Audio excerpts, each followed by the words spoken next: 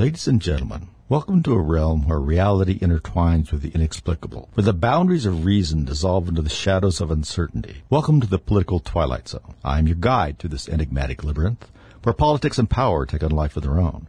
In this dimension, the threads of truth weave a tapestry of intrigue, challenging our perception of the world we thought we knew. In this world, nothing is as it seems, and the truth lies buried beneath layers of deceit. Prepare to venture where reason meets the unexplained, and where the unexplained might just be the old. Hi, everybody. Welcome back here. This is Rick Wagner, and I'm getting it right, at least in my mind, which feels pretty right, here on Kansas City KGLN. Thanks for joining us here again this weekend. We appreciate your listenership, as always, and you can hear us, for those of you listening already, on the Internet, and, of course, you can get our podcast. Guys, you can get it on Amazon and iTunes, and you can go to our website, TheRickWagnerShow.com. That's TheRickWagnerShow.com, and punch right into them and look at a lot of the stories we talk about, and a whole lot more stories that we have marked on that page from news feeds from all sorts of conservative sites, and we encourage you to go to it. And I don't even sell you anything. I know, what's wrong with me? I thought I was a capitalist. This is a busy week, and it's a busy week in the law. There's three things really that jump out at us, and we'll try and talk about them a tiny bit, each one of them. I mean, any one of them could take a long time in my mind, but we will try and talk a little bit about them, maybe with a couple of different observations than you've been hearing since then.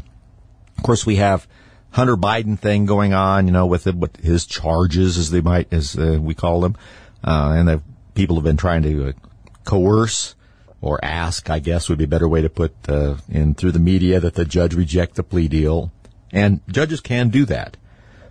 Certainly in Colorado and in Delaware and most states, the judge can look at all the factors that go into the alleged crime and decide if the plea agreement meets the needs of justice, at least as they interpret it, and then they make findings. And most of the time, they're going to accept the plea agreement, because what's going to happen is they don't have all of the facts. Remember, they're not part of the investigation. They can ask questions when they are considering the plea agreement, but, they don't have access to everything, and they shouldn't. I mean, they're supposed to be impartial and not part of either side. But when you go in the courtroom and you have this kind of agreement, you have two sides arguing it and nobody arguing against it. You have the prosecution arguing for it because it's their idea, or at least the joint idea, and the defense because they must have agreed to it and wanted it, or they wouldn't have agreed to it. So there's nobody really arguing against it. So it's unlikely. It's possible, but it's unlikely. And there's a couple of little things about that particular case I want to talk about too. But don't forget, we also have the Supreme Court's momentous, but I don't think unexpected decision on affirmative action that, of course, lights up all of the usual ones. And I looked at Ketanji Brown Jackson, her dissent, like 29-page dissent or this or that, and it's just essentially, you ought to be able to do it. I don't know what takes 29 pages, and the justices just don't care, and they're divorced from reality of all the bad things that are going on, and this kind of race-based admissions is one of the only ways to make. I mean, it doesn't really address the arguments that were addressed in that decision. We'll try and talk about that a little bit. And of course, the third thing is this Scott Peterson, and some of you may, when you say Scott Peterson, may pop back to that murder and the Scott Peterson, California, and his missing wife. Now, this Scott Peterson is the deputy at the Parkland shooting who did not go in, remember? He essentially locked the building down, and there's video of him behind a car and a few other things, not going in as he was supposed to do, because he was the school resource officer for that school. He did not go in and attempt to stop anybody. And so he was put on trial criminally for that, and he was found not guilty. And without getting into the specific charges or anything like that, the real crux of it was his duty to perform those acts so great that not performing them rose to a criminal act? And it was going to be a high bar to go over. But I think that I understand why the prosecutors wanted to put it in front of a jury to say, this is the legal standard of when you're supposed to act, even as a peace officer. And did his inaction rise to the level of a crime? And boy, it's difficult under most state law situations to find inaction to be a criminal offense.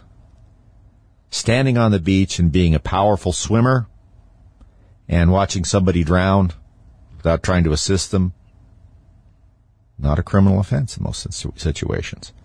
And this is what the defense argued.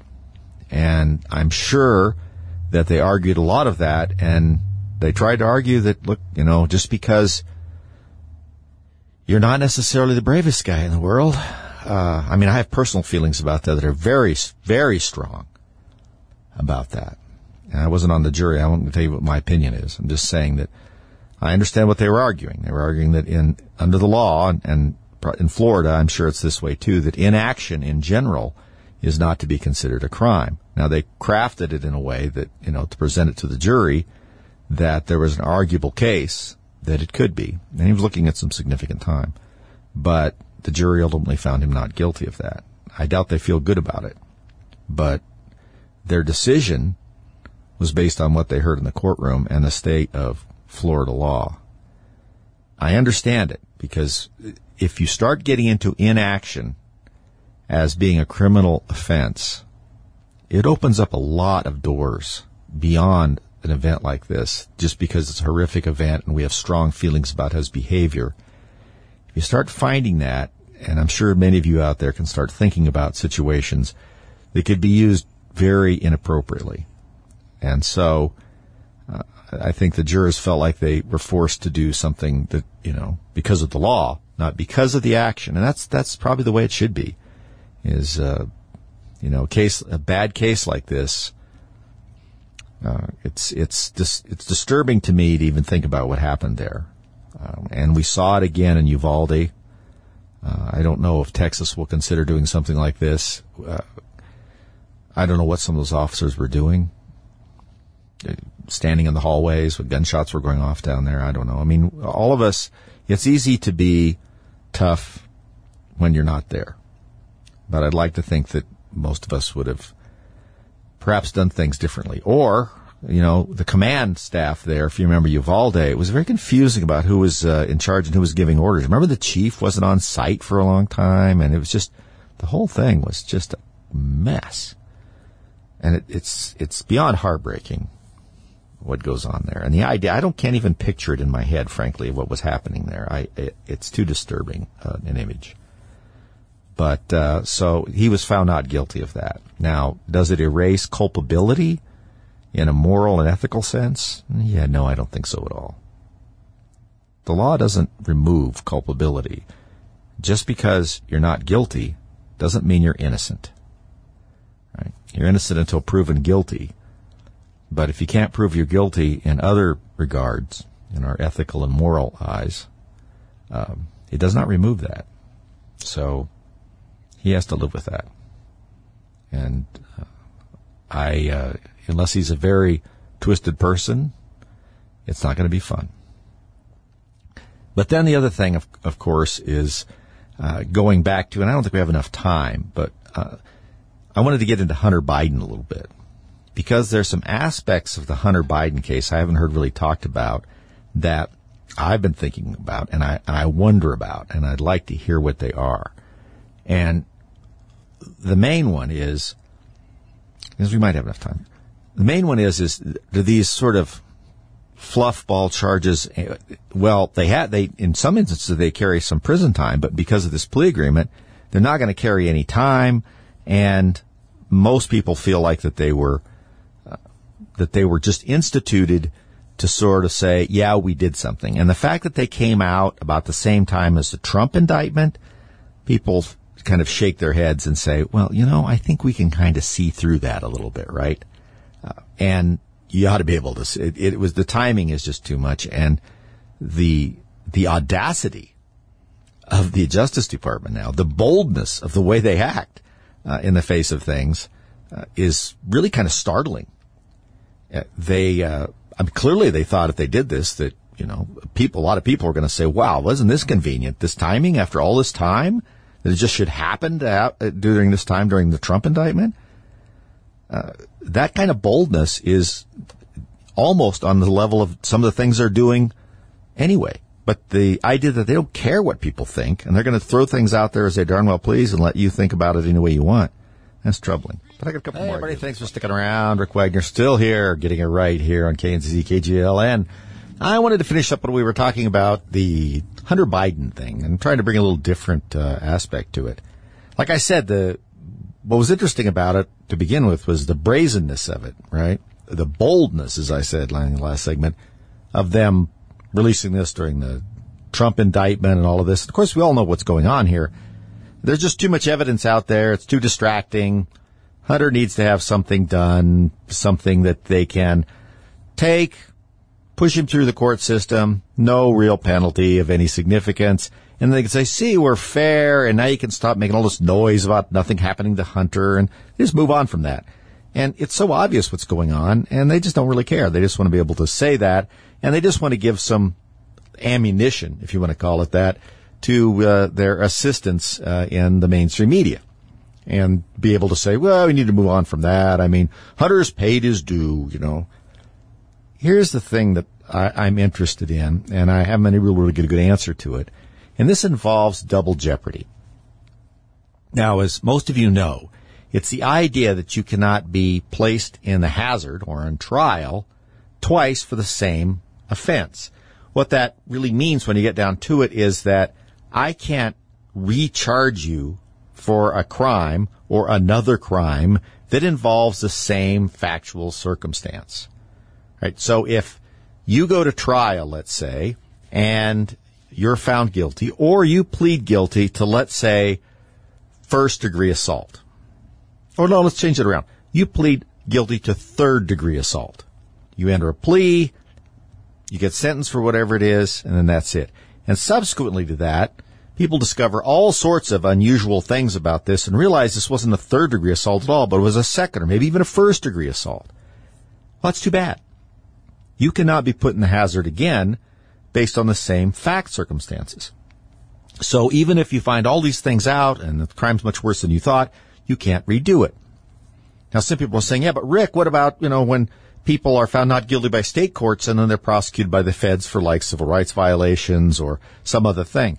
Well, that's because double jeopardy does not apply to, and this is what the courts call it, separate sovereigns.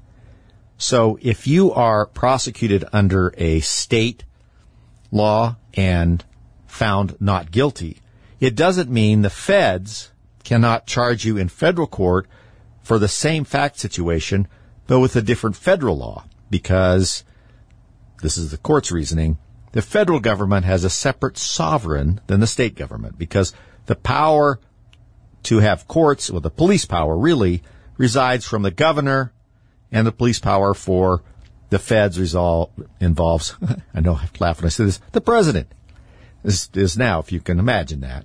So that can happen. And if some of you remember the Rodney King case, some of those officers were found not guilty of state charges, but then were prosecuted for civil rights violations. That does not offend the double jeopardy clause in the Constitution. But if you spin that around a little bit and think about it, this is just what I was thinking, and I kind of wonder about it, is let's say that you take a fact circumstance that really could be charged a couple of different ways, maybe more than a couple of different ways, some much more egregious than others.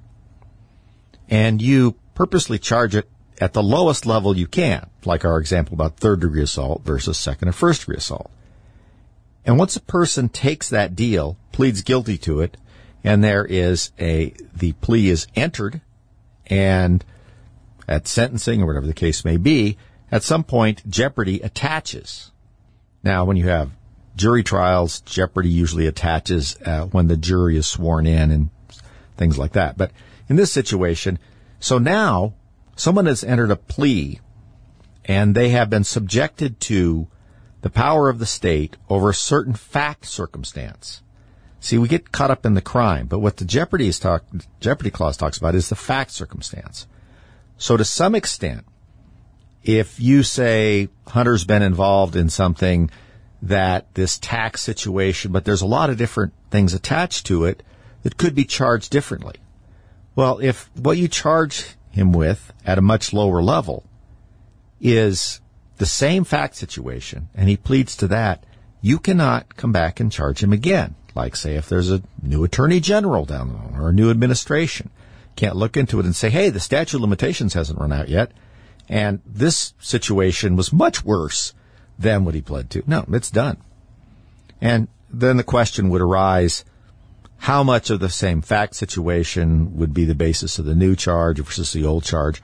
But it's an interesting way to insulate someone from a more serious charge by rushing in and having them plead to something much less egregious for that same fact situation.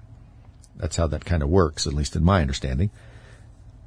And I just wonder about that. I wonder if some of these charges that Hunter's been pleading to are part of a larger problem that this may insulate him from some charges or something else. I don't even know. This is just thoughts, just random thinking, I mean, the criminal justice system is a tricky bit of business sometimes, and you can make it work for you if you're smart enough or if you learn the ropes there. So that was just something that's occurred to me, and we don't know enough about these fact situations yet in his charging to know if there is other aspects of the fact situation that could be charged differently. I guess we will have to see. I know that we said in the last segment, a lot of people are hoping the court will reject this plea agreement. I would say there's about a 30% chance that might happen. I'm not saying it necessarily won't, but I think it's pretty low. Not super low, but pretty low. So there's that. And then let's talk a minute about, we're going to talk, I don't want to change gears too much, but I think we're going to clean our palate here a little bit. We'll talk a little bit more about some of the facts behind this affirmative action ruling in the Supreme Court that the left has lost their mind over, and why it isn't nearly as big a deal as they would like you to believe on the left, but has been a big deal where it was being misused. So doing away with it, I don't think is big a deal in terms of what the left is saying about it. So we'll get back to that. I wanted to bring up something. Some people were talking. Last week I talked about a great book by Barbara Tuchman, historian, called The First Salute, about and really kind of a small part, but an important part of American history, about our sovereignty and about how the Dutch were the first people to recognize it, and sort of the intricacies of how all this trade and everything else worked out. It's really a good book, and Barbara Tuchman was a great writer for that. She really has a way of bringing history right to you and telling a story. It's not dry like that. Well, some people were interested in what she's written and what else she'd written, and so I mentioned it, but I didn't get into it. She wrote a great book. I want to say it was like, oh man, I couldn't tell you, maybe 70s, mid to late 70s. She wrote this great book called A Distant Mirror. And for a while, in the days when people were actually understood and taught history, it was pretty much required reading in college for anybody taking some history classes, Western Civ, stuff like that. And what it is about was about the 14th century. I think the title was A Distant Mirror, the Calamitous 14th Century. One of the reasons the 14th century is so interesting to historians is that it is a time when a lot of the nation states that we see now were forming. Now, of course, they've went in and out of various iterations. Austro-Hungarian Empire disappears, Czechoslovakia shows up, then it's the Czech Republic. I mean, all of that. But what she's talking about during this time is the actual idea of nation states, countries, in other words, not just regions, and how that was coming about. And she does that by following sort of an important family. It happens to be some French aristocrats. This guy, I got the guy's name. It's the de Cossey. De Cossey, he's a French aristocrat, and follows his family because they're right in the middle of what's going on. And of course, France in this time is a major player about who they align with and trying to figure out their boundaries. Because remember, and many of you know this, and we've talked about it, that for quite some time, or periodically it kind of waned in and out, during the 100 Years' War, the King of Britain really controlled more land in what we think of as France now than he did in Britain. And Anjou, Normandy, Calais was a big part of, their stepping stone into the continent and into France. And so as France solidified and pretty much was trying to throw off a lot of this, they weren't really successful for a long time, but this is where it all starts forming up. And it's fascinating to see all of these various threads coming about of both the church at the time and sort of the idea of monarchy and all kinds of things. It's a good book. And one of the things that is interesting about it is the church, the Roman Catholic Church, plays an important part in this. And remember, at this point, they had two popes, one in Avignon in France and one in Rome. And neither one recognized the other as being legitimate. It led to a lot of interesting situations, and she talks about that too. So I would recommend that book. Okay, everybody, we've rounded the horn here on the show. I appreciate your sticking around for it. Let's see here. We were talking at the end of the last segment a little bit about Barbara Tuchman, but we had also been talking about Hunter Biden's plea that is coming up here pretty soon and how that might affect some double jeopardy issues that I've been musing about, just because I think it is interesting. I don't trust the Justice Department in any way. And I also think there are people who are trying to engineer a slick a way in and out of this mess with Hunter and Joe as they possibly can. And there are some ins and outs in the law that could let them do that. So it doesn't hurt to muse on them a little bit. But going from the real problems to the surreal problems, we have Joe Biden himself, the president, strange to say, this week, really showing his mettle. Misquoted the Constitution after the affirmative action ruling, which we'll talk a little bit about here in a minute, because I had a couple little parts I think were illuminating it in a different way. By saying that the Constitution said that all men were created equal. Of course, anybody that used to go to like 4th or 5th grade realizes that that is from the Declaration of Independence. I'm surprised to remember that it was any of our founding documents, so we got to give him some credit for that. But many people don't think old Joe is actually going to be the 2024 nominee. And when you see him lately at how fast he's like going downhill, you can understand that. Well, Tucker Carlson also was wondering about that and who would replace him. And I thought it'd be just a good time before we dove into some other things to listen to what Tucker had to say. And I tried to get this soundbite from his Twitter show on Twitter that he releases, it looks like every Tuesday and Thursday, and it's about 10 or 12 minutes long. This is a segment where he's talking about who could replace Joe if Joe drops out, and he thinks he probably will. Who could that person be? We don't know, obviously. This is all just guessing. But we do know whoever that is will have to have two essential criteria. He'll have to be as shallow, ruthless, and transactional as Joe Biden is, and he'll need to have flattery skills that are so polished and advanced they'd be considered superior even in the Saudi royal court. And there's only one man in modern America who fits that description. Gavin Newsom, the governor of California, and perhaps not coincidentally, Joe Biden's new closest friend. I am here, Mr. President, Newsom told Biden at an event the two did together last week.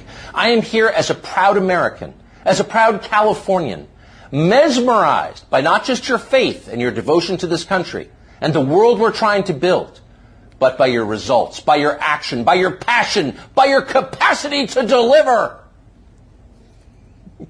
I am mesmerized by you, Joe Biden. Imagine saying that as a compliment. You couldn't do it. Few human beings could do it. But Gavin Newsom had no problem at all. Those words rolled right off his forked tongue. He never stopped smiling. So there's Tucker's take on that, which I thought was great. I don't know where this is all leading to I don't know where this goes with Joe Biden. I don't think anybody really does. There's a lot of guessing out there. My guess would be that he's convinced he's going to run for president in 2024, if he knows it is 2024. Jill, I'm sure, is pushing that pretty hard because she likes being, I suspect at least some sort of power behind the throne there. And it has become increasingly a throne with the way they're running things up there. It is less and less a republic and more of a strange sort of aristocracy. But as we see, he's just faltering so much that pretty soon I don't think he's going to be able to appear really in public at all, except for just 2 or 3 minutes at a time. And he's not going to be able to answer any questions. Even the most softball questions from the most friendly outlets is getting to be too much for him. We saw this week, he was on Nicole Wallace, who's just a terrible, terrible interviewer and a sycophant of the first order, on MSNBC. She was discussing, and of course she didn't ask anything about Hunter or any of these other problems that are going on, really nothing important. But then at the end of the interview, he just gets up and just wanders across the set out of sight. He just, and he has this strange forward lean that is troubling to look at. It's just, none of it is good. I didn't see any sandbags, though. And there were no sandbags anywhere for him to hurl himself over, I suppose. But it's obvious that things are just not going to play out for him, right? He's just on the edge. Now, can they push him to 2024, the election, and then maybe just slowly push him into the background in late 2024? I don't know, maybe. Their problem is Kamala, and as many know, she's so wildly unpopular that they're not sure that she can even sell any of these, even if she were the sort of shadow puppet president. And they certainly don't want Joe to pull out and leave Kamala as the nominee. But it's harder than that for someone like Gavin Newsom than just to stroll in there, no matter how much he's mesmerized by Joe. Is they chose Kamala at sort of a last-ditch effort because he decided he was going to have a certain kind of candidate without looking into who was really available at the time. And they came up with Kamala. Now they're stuck with her. And there's a contingent out there that if they try and pass the vice president, who's usually the assumed mantle bearer for the next election, with Gavin Newsom, a white male, which is hard to imagine in the Democrat Party the way they're running things lately, and as a viable candidate, to just step over her would be very difficult. It's not like they can say, well, look, he's a much better candidate. And in a sense, he is. It's hard for us as conservatives to understand how that can be seen that way when you look at the mess California's in. And also, if you just listen to Gavin Newsom, he doesn't really have anything to say. He talks around things.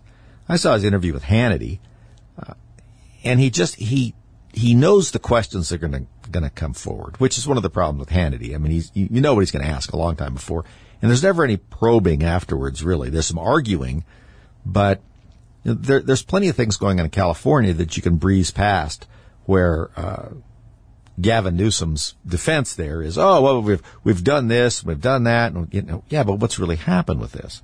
What's been the upshot of that? And, when you ask about the homeless population, he just talks about what a problem it is everywhere in the United States, and it just goes right past it. Just zoop. And it is hard to take someone that slick down, but it doesn't mean they're that bright. And Newsom certainly fits that bill. Slick, but not particularly bright. And he's been groomed and sort of fit into someplace. It's sort of like, once again, a sort of a medieval aristocracy where these people are trained to do certain things. It doesn't mean that they have acquired them on their own or that they're smart like that they appear to be, but they're trained to appear to be a certain way. Gavin Newsom's perfect with that. And he loves the idea of it. He's just fine. So he appears to us as like just nothing there. I mean, and everything he's done is just go along with a radical agenda because it makes him popular in a party he'd like to lead. And it seems obvious to us, but that's because we're looking at it differently. We look at the standard of living of California and what's happened to it. Many people who grew up in the 60s and 70s and 80s, remember California was someplace that really seemed kind of cool. That's where all the ideas for the neat new cars came from, right? I mean, people who were driving all sorts of new ideas about, how to make your car look a certain way. And, we remember the Beach Boys, with their 409 and, let's see, was a Little Deuce Coupe? I don't think that was a Beach Boys song. I have to think about that. But that whole culture out there. And it seemed like a land of opportunity and all sorts of things. And so it took a lot of work to beat it into the mess that it is now. And so we just say, well, this is so sad. Well, a lot of people don't have that memory. All they see is someone committing policies that they agree with. And the results, who cares? And remember, the results, and we've talked about this before, we always believe as conservatives and regular normal people that if you keep trying something and it has bad results, that maybe you'll quit trying and decide that that was a bad idea.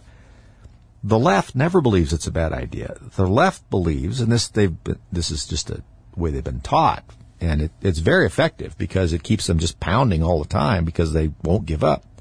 They've been taught that they're not successful in these things because of conservatives, Republicans, middle-of-the-road people, whatever, independents, that won't give them enough power, won't give them enough money, won't get out of the way. And the reason these projects stall is not because they're bad ideas, or they're economically unfeasible, or they ignore human nature to a large degree. No, they're unfeasible because Republicans and conservatives and people on the other political side stop them from having the necessary tools they need to make these things work. Which, if you really listen to them at the end of it, the necessary tools they think they need to have are pretty much dictatorial. They should decide everything because they know best.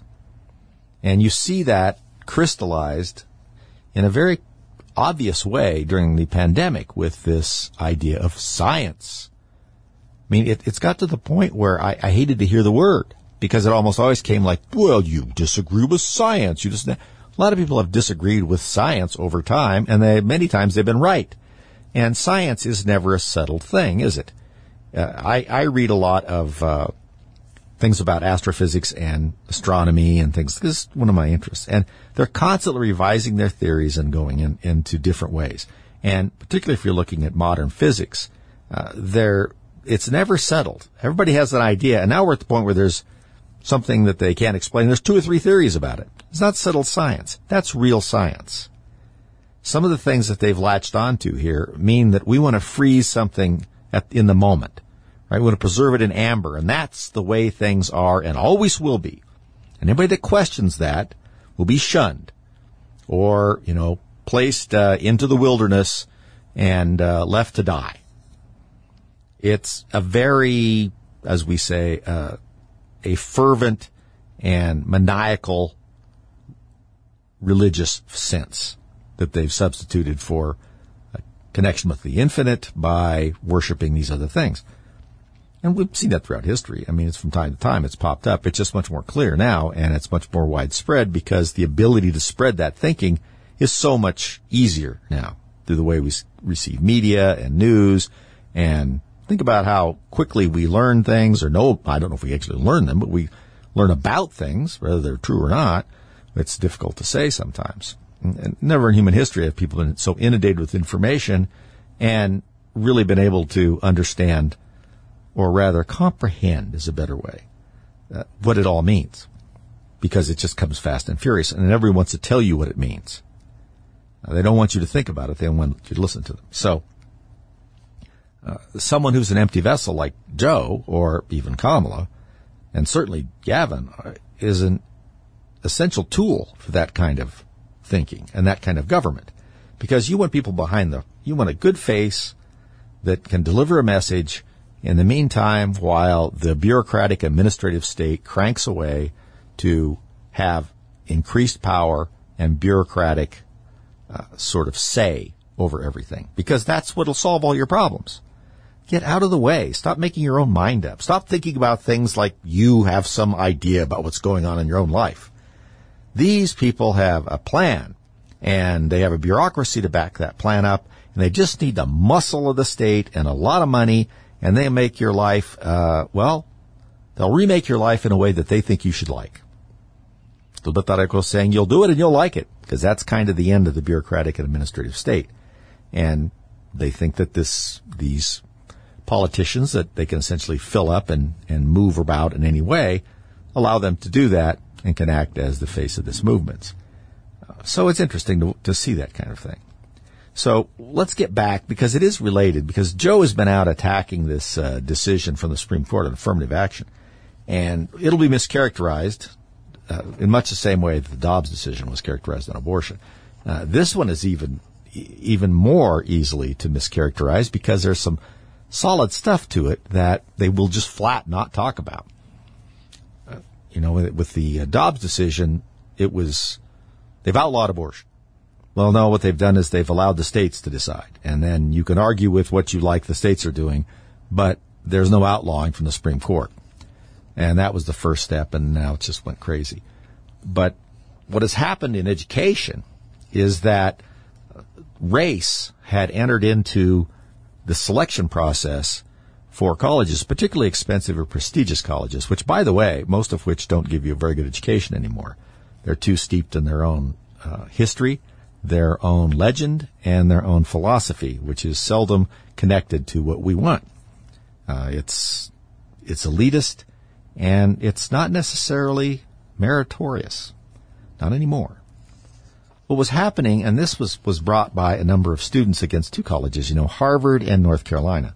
Harvard is a prestigious college for reasons that are increasingly become hard to figure out, based on their graduates and the level of adroitness they have at whatever they've graduated in.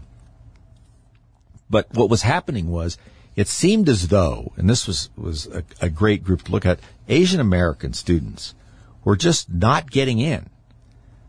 They were not getting in with tremendous test scores and grades and all kinds of things, and they were just getting excluded. And it looked to them like other racial groups who were not as qualified in terms of grades and, all this indicia. We thought had something to do with being able to be successful in these worlds of academia and what you come out for as a doctor, lawyer, or whatever the case may be. It seemed like they were doing very well in them, but people who had not done very well at all is showing the ability to master some of these traits were getting ahead of them. And so this lawsuit was brought. Now, we talked about here before that, that Sandra Day O'Connor was a swing vote that kind of kept affirmative action alive decades ago, by saying that, well, within, a few years, this affirmative action to raise diversity will no longer be necessary. Well, that's not the case. As a matter of fact, it just got worse. And so Harvard's decided to, just pluck people out based on ethnicity. And that seems to me to go against the whole idea of equal protection, which is what this was brought under, expected law and the 14th Amendment and so forth. And I looked at some of the figures. The guy that brought this was an Asian American student who had a 1550 on his SAT, which is on a 1600. That's a pretty high grade. 3.9 GPA, had been chosen as he's from Canada or he'd done some work in Canada, and he was found 30, the 30 top under 30. He had started his own company and everything. Didn't get in. And so when they dug into some of these admission criteria, they looked at this, and one of them that they really hit on was this eighth. They divide people up based on their grades and SAT scores by 10 different categories. So you look at the eighth category, which is just 2 from the top. 10 is the top in this. And if you look at the admission criteria, in that group, the people who have done very, very well, not perfect, but very, very well, 7.5% of the white applicants were admitted. Those admitted, let's put it that way. Of those admitted, 7.5% of the were white applicants. 5.1% were Asian American. 44.4% were African American, and 17.3% were Hispanics. And we're not talking about as a percentage of the population, we're talking about those that were admitted. Now, if you go all the way up to the 10th, in other words, the best, you'll see that the Asian Americans are at 12.7, the African Americans at 56.1, and Caucasians are white, as they call it here, 15.3%. And so, what's going on? because so many of the Asian students, especially, and others, had really superior grades and scores. Well, they were basing it far too much on race. And the idea, to me, that you want a diverse environment is a great idea, because it is a strong subject to have some sort of conversance in, is diversity, and meet other people from other areas and other walks in life and different experiences. But the place to make people competent is not at the very end of the educational gamut. It's back at the beginning, grade school, middle school, high school, so that they get the educational tools they need. What's happening is so many of the minority people come from inner cities. We see what messes those are. They're not getting those tools. So the place to do that is to get those tools to them in areas where they really need to build them up, and not just try and impose it on the end. And the Asian students had always had a bit of an up, because the Asian culture apparently they are very, when they come from the Pacific Rim, that's an area where educational achievement is very important to moving forward at all. And so they really work their children, sometimes a little pretty hard, to have high grades and do all these sorts of things. And they usually have extracurricular activities, playing instruments, and so forth. And that should be enough. And if that's the best of the best, then that's where you should try and probably let them in. And if you're not getting the rest of the population, doesn't seem to be served in some statistical way, then you should say, well, what's going on? And what you're going to see is probably not that people are excluding people because of race. Here it looks like they were including them based on that overly much. But to say, well, how are we hampering these people? Well, you go back into what is essentially the failures of the educational system, and a lot of which is been supported and put forward by teachers' unions, the Democrat Party, and just a whole liberal area, so that the institutions are weak, and a lot of them are in poor areas. And so you just perpetuate this problem. And so trying to fix it at the top isn't the key. It doesn't mean you shouldn't try and foster diversity by increasing the ability and access of some of these groups to a good education, so that they can compete on a higher level at the end of the educational spectrum, and not just try and fix it at the very end. By making standards based on something other than just the meritorious work that someone has done. And so this is what the court has tried to say. It'll be misinterpreted and called all sorts of names and this and that, of course. But that's just how politics works these days. But it's an important decision, and probably in the right direction. But we should also follow up with an understanding of we need to revamp the school system in general to give everybody an opportunity to have a solid base of scholastic aptitude. That's just what I think. We'll see you next week.